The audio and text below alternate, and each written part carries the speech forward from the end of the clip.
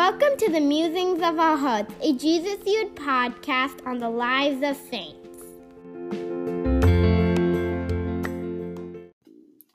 Hi everyone, welcome back. Today we're going to be reflecting on Blessed Francesco of Fabriano. Francesco's father was a physician and he loved the poor. But when Francesco was young, even though his father was a physician, he became really ill and there's nothing that was really making him better. So his mom said that they'll take a pilgrimage as a family to the grave of St. Francis of Assisi. And as soon as they got there, he became better. So while in Assisi, though, Brother Angelo prophesied that Francesco would join the order. And this made Francesco's parents really happy and love him all the more. They also were very pious people. And so this prophecy and also the thought that their son would be consecrated to the Lord was a blessing for them. So when he was 17, he felt a strong impulse to consecrate himself to God in the Order of St. Francis, and his parents, of course, gave their consent.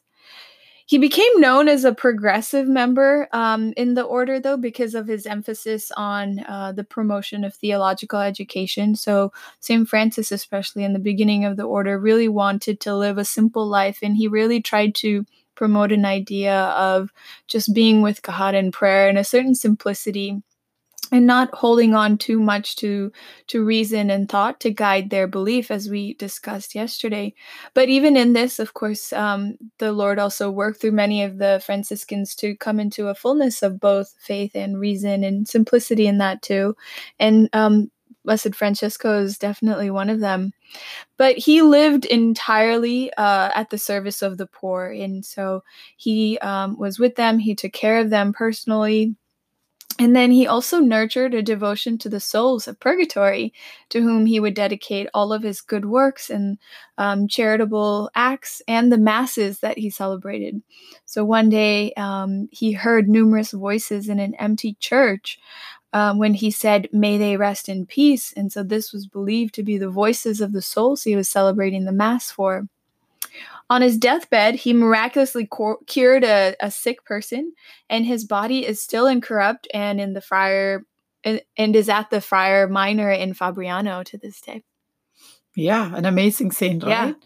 He's still a blessed, but his body is incorrupt. And when I was writing about this saint, I was like, man, I was just thinking about the time that he was born in. He died. He actually was born a few years after Francis's death, right? So, and many of Francis's companions were still alive. He saw them, Brother Leo and Brother Angelo, and he wrote extensively about Francis's life too. What happened, how he got the stigma, everything, firsthand information. And he was a great scholar, so the way he wrote, it was a big blessing to the community as well. When I look into his family, his father was a physician. But he was honored. He got more honor than a normal physician would, because he was, on top of that, he was very pious. And he himself used to pray the divine office. Maybe little Angelo picked it up from his dad, who knows? But, it's really amazing what a pious family they had when everybody, had no hope on little Francesco. His mom said, okay, let's go to see his patron saint, Francesco, Saint Francis, and go. And he gets healed there. And then this boy, as if Francis has handpicked this little Francesco to be his follower or whatever it is. And he went on to become a Franciscan. And this boy had such intellect that, he knew Latin even when he was 10. And such a scholar he was. He wrote extensively, and most of his work, is not there.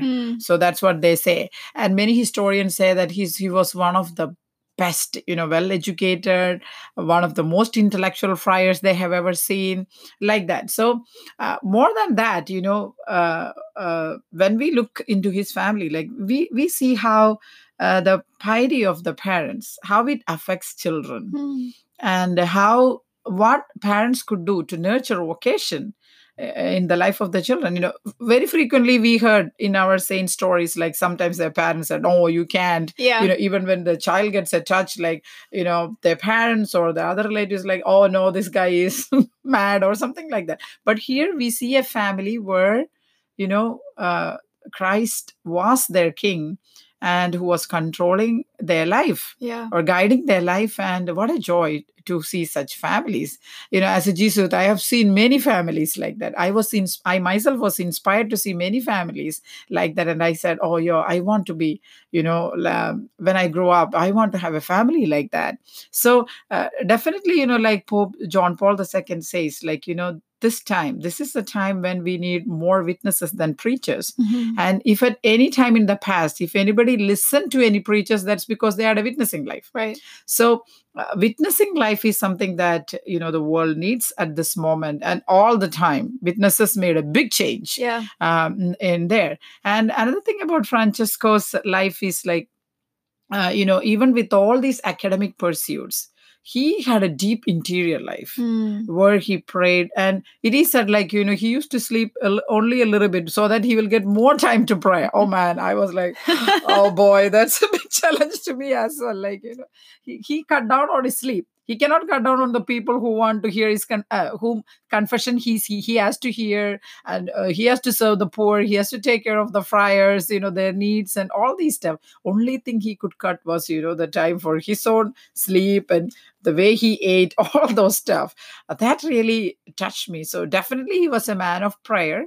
And his piety and his holiness, even after his death, his body is incorrupt. That is definitely a sign of holiness. Yeah, for me, Francesco also represents he's blessed, but I've never heard of him before too, and so he's one of these saints that that is not popular, but at the same time whose life and witness continue to inspire and motivate me to reach for the heights of holiness and to do more and to give more. And more than anything than his parents and even his education and his background and his context is how he chose to live his life. And this, you'll see, is consistent with every saint we've talked about, is that he lives it for the other. If that's in solitude and he's living totally and completely for God, if the saint is that way, or, living for God, but ministering to God and in service and acts of charity. So a life that is completely self-emptied out and completely given for the poor, or also in like a monastery completely for God, but also there's so much activity.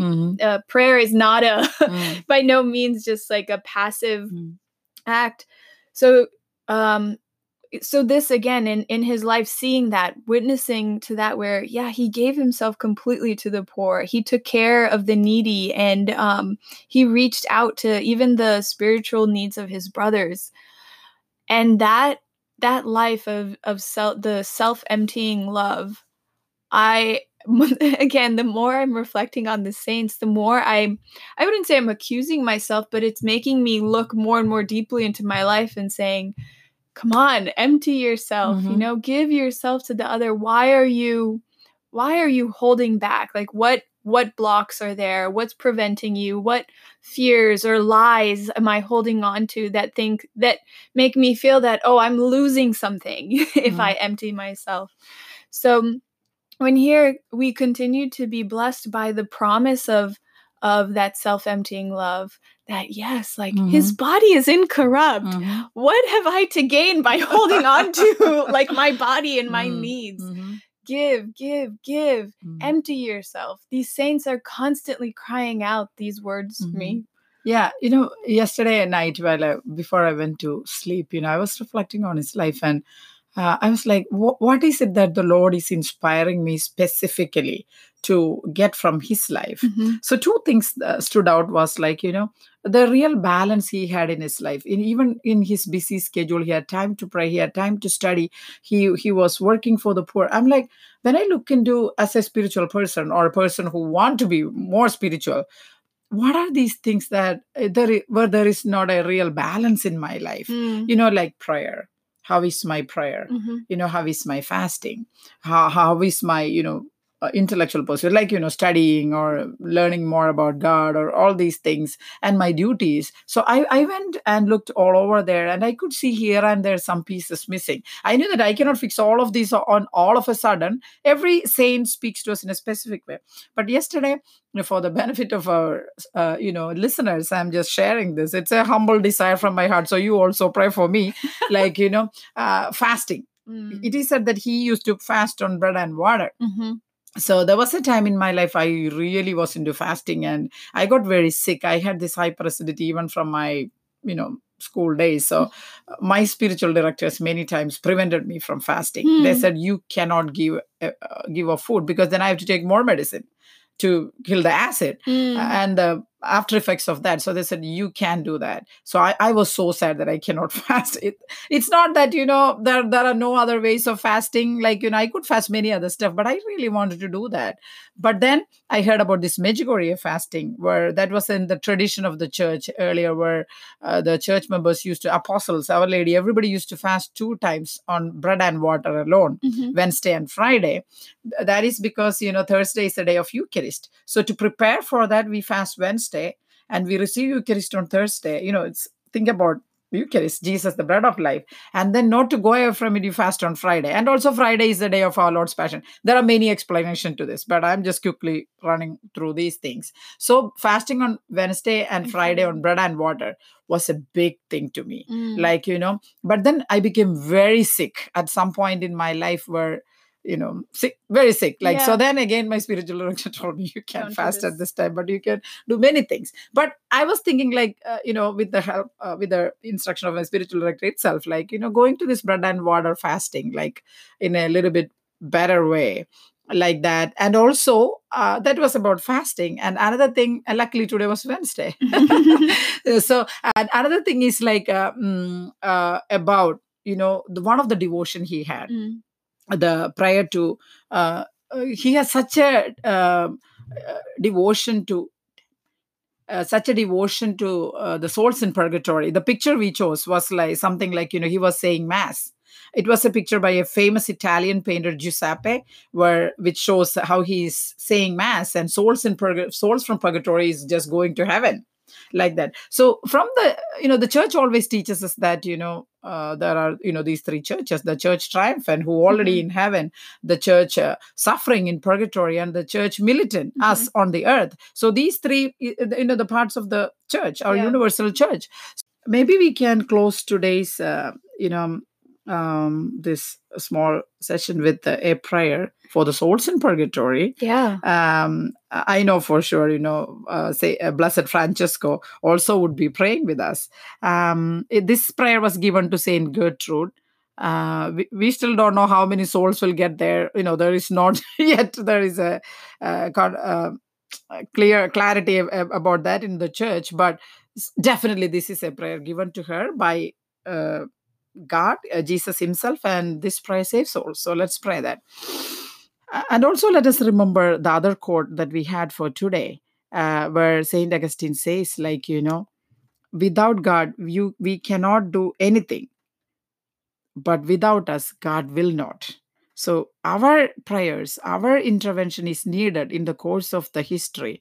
And he also said, like, pray as if everything depended on God, and do everything as if everything depended on you.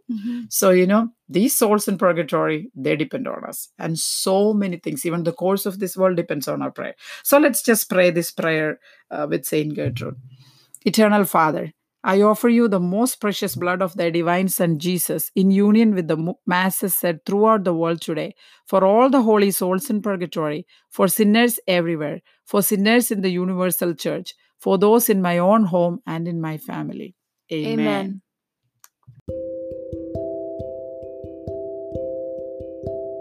Thank you for listening.